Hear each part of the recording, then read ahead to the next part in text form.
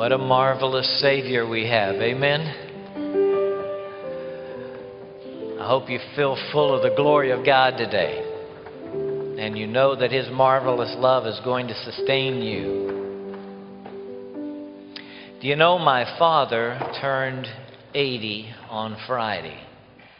And my mother turned 79 on Thursday. And of course, Christy Gibson turned 50 on Saturday. Yes, she did.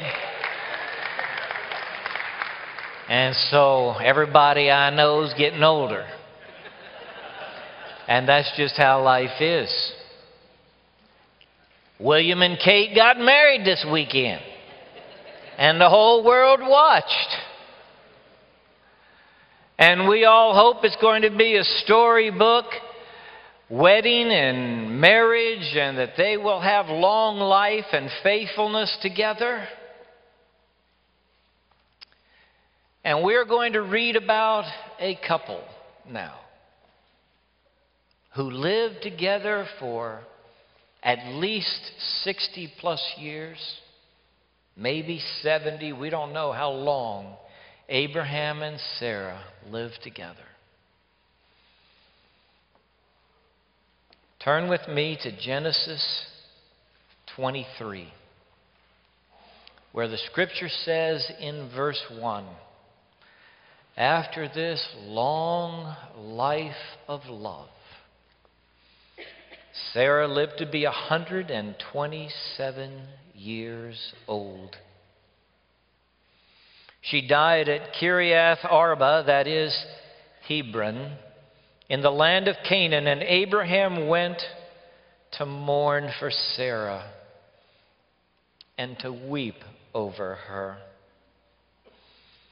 Then Abraham rose from beside his dead wife and spoke to the Hittites. He said, I am an alien and a stranger among you. Sell me some property for a burial site here so I can bury my dead. The Hittites replied to Abraham, Sir, listen to us. You are a mighty prince among us. Bury your dead in the choicest of our tombs. None of us will refuse you his tomb for burying your dead. Then Abraham rose and bowed down before the people of the land, the Hittites. He said to them, if you are willing to let me bury my dead, then listen to me and intercede with Ephron, son of Zohar, on my behalf. So he will sell me the cave of Machpelah, which belongs to him and is at the end of his field. Ask him to sell it to me for the full price as a burial site among you. Ephron the Hittite was sitting among his people. And he replied to Abraham in the hearing of all the Hittites who had come to the gate of his city. No, my Lord, he said, listen to me. I give you the field, and I give you the cave that is in it. I give it to you in the presence of my people. Bury your dead. Again, Abraham bowed down before the people of the land, and he said to Ephron in their hearing, listen to me, if you will. I will pay the price of the field. Accept it from me so I can bury my dead there. Ephron answered Abraham, listen to me, my lord. The land is worth 400 shekels of silver, but what is that between me and you? Bury your dead. Abraham agreed to Ephron's terms and weighed out for him the price he had named in the hearing of the Hittites, 400 shekels of silver, according to the weight current among the merchants. So Ephron's field in Machpelah, near Mamre, both the field and the cave in it, and all the trees within the borders of the field, was deeded to Abraham as his property in the presence of all the Hittites which had come to the gate of the city. Afterward, Abraham buried his wife Sarah in the cave in the field of Machpelah near Mamre, which is at Hebron, in the land of Canaan. So the field and the cave in it were deeded to Abraham by the Hittites as a burial site. He buried his dead.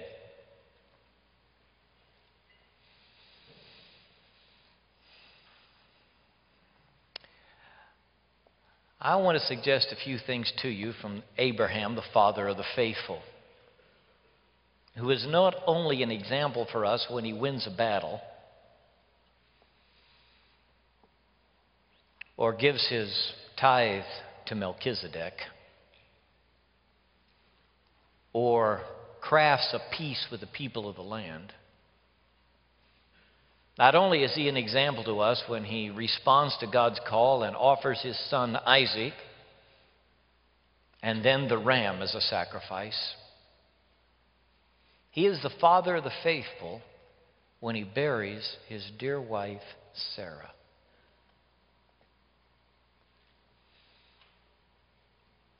Prepare to lose the people you love.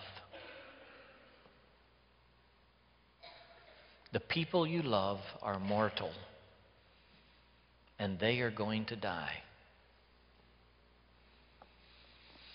The Scripture says, a man is given 80 years and 10. And if by chance it be 80 years, still the life is full of trouble and sorrow. No matter how long you live, you grieve. And death comes to us all. So it is wise for you to prepare to lose the ones you love. This 80 is echoed by Abraham Lincoln in the Gettysburg Address when he says 77 years ago. And you may wonder, where does that phrase come from? It comes from the King James Bible, which tomorrow will celebrate 400 years since its first printing in 1611, commissioned by King James. And there is an excellent article on the front page of the Times-Picayune written by my friend Bruce Nolan this morning, recognizing the long duration and the great impact of the King James Version on the language which you and I utter today. 400 years. Now listen, the years go by, and no matter how much you love somebody, that does not prevent their death. And you may think of that mother or grandmother, I just couldn't live without them. But one day, you will. You say, well, how do you prepare for the death of those you love? How do you get ready for such a thing? I have a suggestion for you from many years of standing by the coffin. All right? I suggest to you that the bitterest tears you shed at the funeral of your loved one will be over the things left undone and the words left unsaid. So to prepare for the loss of the one you love, you do today the thing you ought, that your heart calls you to do for that one you love. And as difficult as it may be sometimes, you speak the words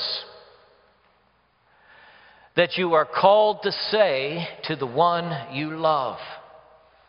And you live in a relationship of communication that both demonstrates your love and expresses your love to the people in your life that you treasure. And though it is natural and normal for everybody in this room to stand beside the grave of somebody you love and say, I wish I had been there.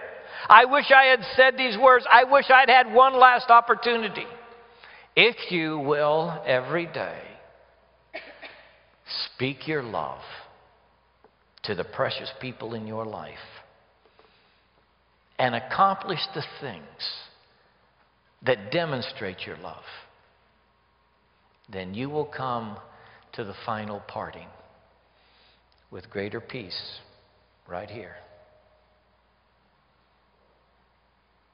So every day in every way, by loving truly the people you care about and focusing on them as the most important gift in your life, you're preparing for the loss that does inevitably come. No matter if you don't want to think about it, you don't want to talk about it, you don't want to contemplate it. I am that way about my father and my mother, who have now outlived their father and their mother by several years.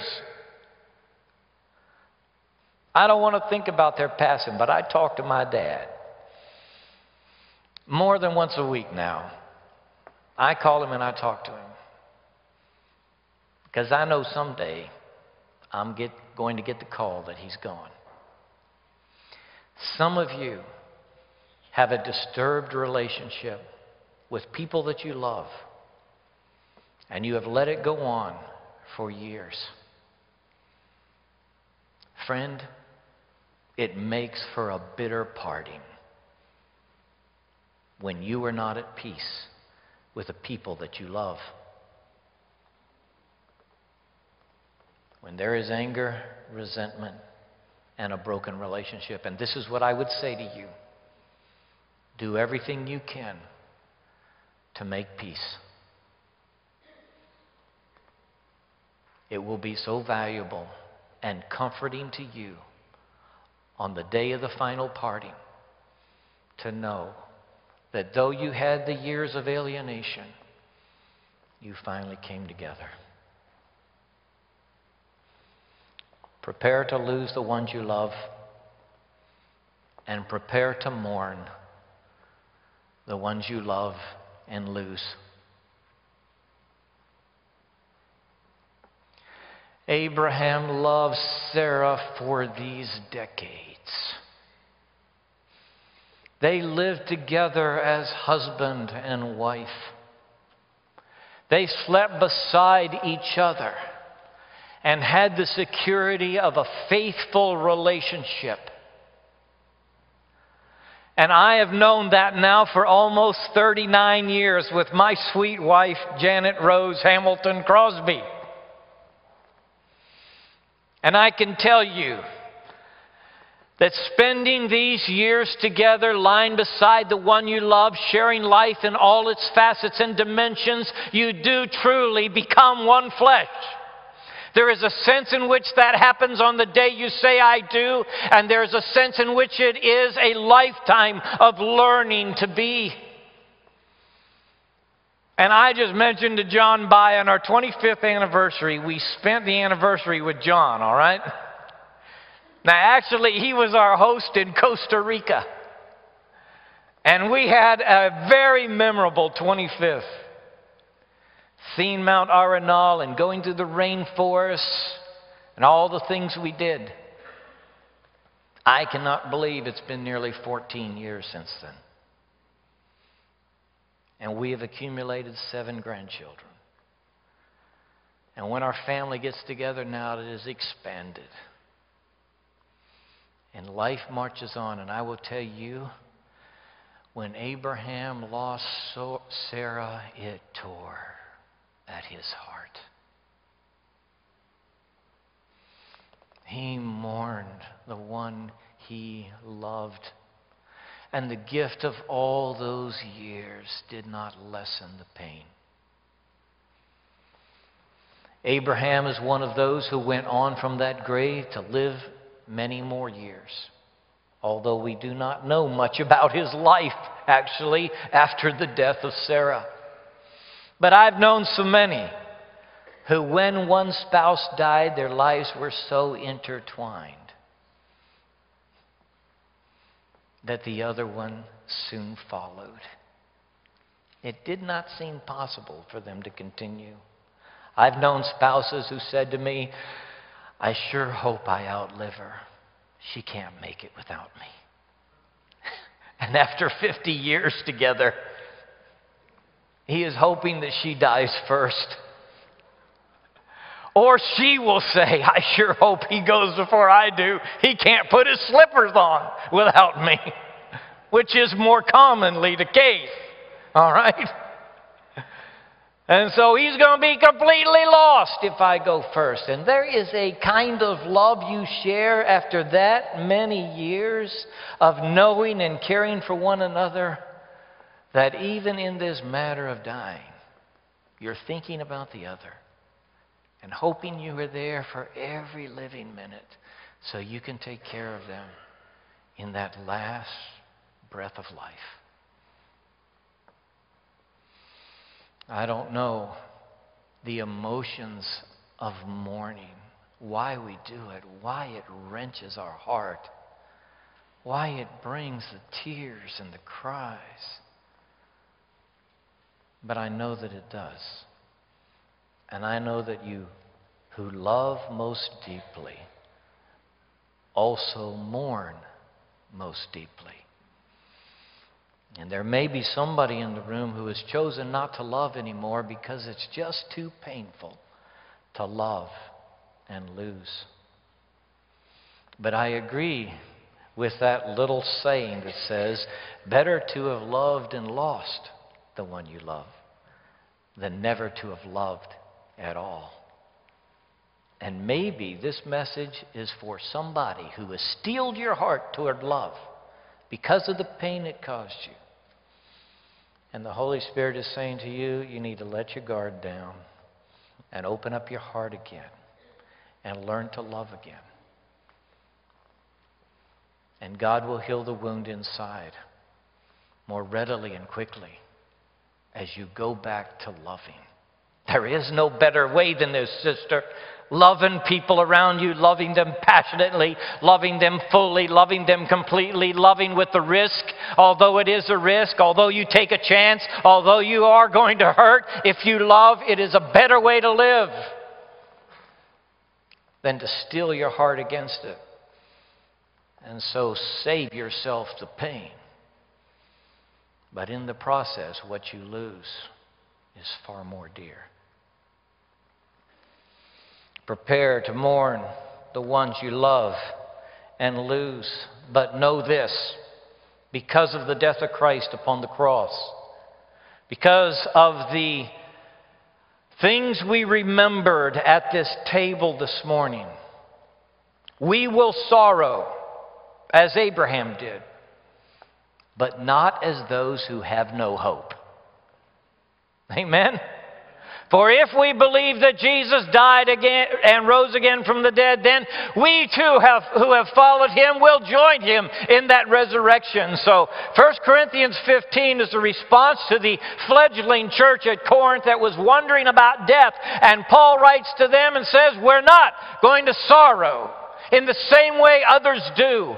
We believe that we are going to experience a new life with the ones we love and who have trusted Jesus, and that the Father's house includes us all. And it is such a great comfort when you come to the graveside to know Christ as Savior, and the sorrow, though it is deep and painful, is different. For having known the Lord Jesus, who conquered death. Prepare for the physical aspects of your death and the death of those you love. Okay, I'm telling you this, and it's real practical, okay? This is very practical. Abraham owns no real estate as far as I can tell. The closest he comes to owning anything are the wells that his servants dig for the livestock. And these he fights over. If people come to try to steal the well, he says, wait a minute, we dug that well. But as far as I know, Genesis 23 is the first real estate transaction in the land of promise. And God has promised the whole land to Abraham and his descendants. And the first piece of land they get the title deed to is a burial site. And it is recorded with detail in Genesis 23. You read here a very ancient document which records the details of this transaction. So there will be no doubt about it. Abraham is not only caring for Sarah as he buys this burial ground, he's also caring for his own death. One day he too will be buried beside the one he loves. You say, well, why is that important? I'll tell you why. Because when Abraham dies, guess who shows up? Ishmael. You think there's a potential for fiery sparks in your family gathering? Think about Isaac and Ishmael getting together to bury dear old Dad. I tell you, Abraham did a great service to those boys by buying the cave of Machpelah and making it clear he was going to be buried by his dear wife Sarah. So when Isaac and Ishmael get together, they don't have to dispute where they're going to bury Abraham. They know.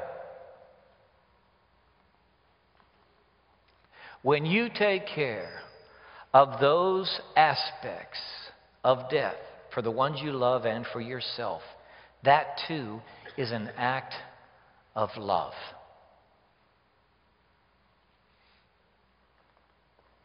You can create, dear friend, you can create peace in your family after your departure by taking care of these things.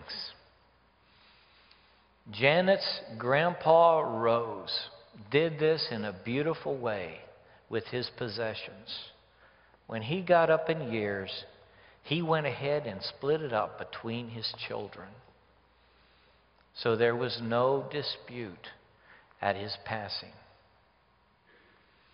As hard as it is to have the conversation and take care of these things, care for the physical aspects of death for those you love and for you as an act of love on their behalf. You are a steward, not only in this life but in the next. You are giving your tithe in this life. The stewardship of your legacy is part of your responsibility. Some who have gone on to heaven blessed this congregation through their careful planning of their estate. And the reason you sit on these pews in this beautiful building is because C.E. McFarland thought about blessing the church before he died. And you may never heard of C.E. McFarland, but that gift from the McFarlands enabled us to be in this building today. His legacy and that of his wife lives on. So we ought to give some consideration to our future. And I'll tell you this, you are the steward of the time which you have. And it's ticking by. It's going fast. What are you going to do of significance in the time you have left? What are you going to do with your life? Are you going to fritter it away? Are you going to look back upon a life and say, like somebody told me this last week, all I have wasted?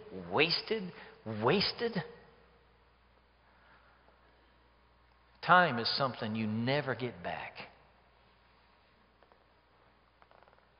I want you to think about it now, even as a young person. What do you want to accomplish with your life? You have finite days, weeks, months, and years in which to accomplish it. You are not going to live forever. If the Lord does not return, you too will be carried by your loved ones to the grave. So how intense are you about the purpose for which God has called you? To be intentional, focused, and to say, this is what I'm doing with my life, and this is where I'm headed, and this is what I want to accomplish. And to have those things before your eyes and mind and heart, that is a wise thing for you to do. And every day to live it out as a manner of life. The stewardship of what you have. Prepare for your own death.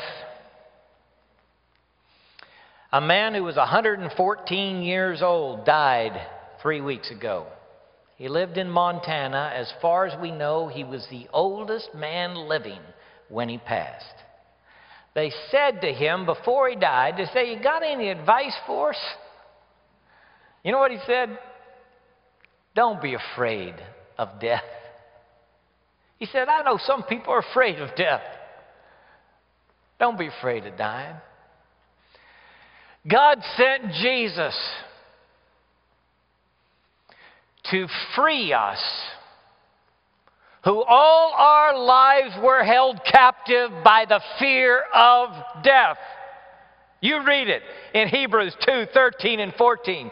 Jesus came to liberate you, to break those chains, so you don't have to go into depression when you think about dying. You can look at your own death and be inspired in the life you live today. Don't be afraid. Jesus took the fear out. Amen?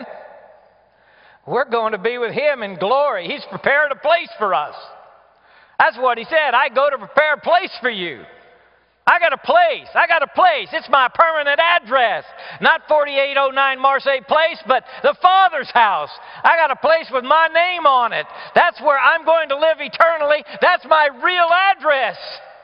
Abraham, he drove his tent peg shallow all his life. He didn't drive them all the way down because he was moving from Hebron and to the next place over and over. He was a nomad. What's your address, Abraham? I don't know. I know his address. He's in the bosom of the Father.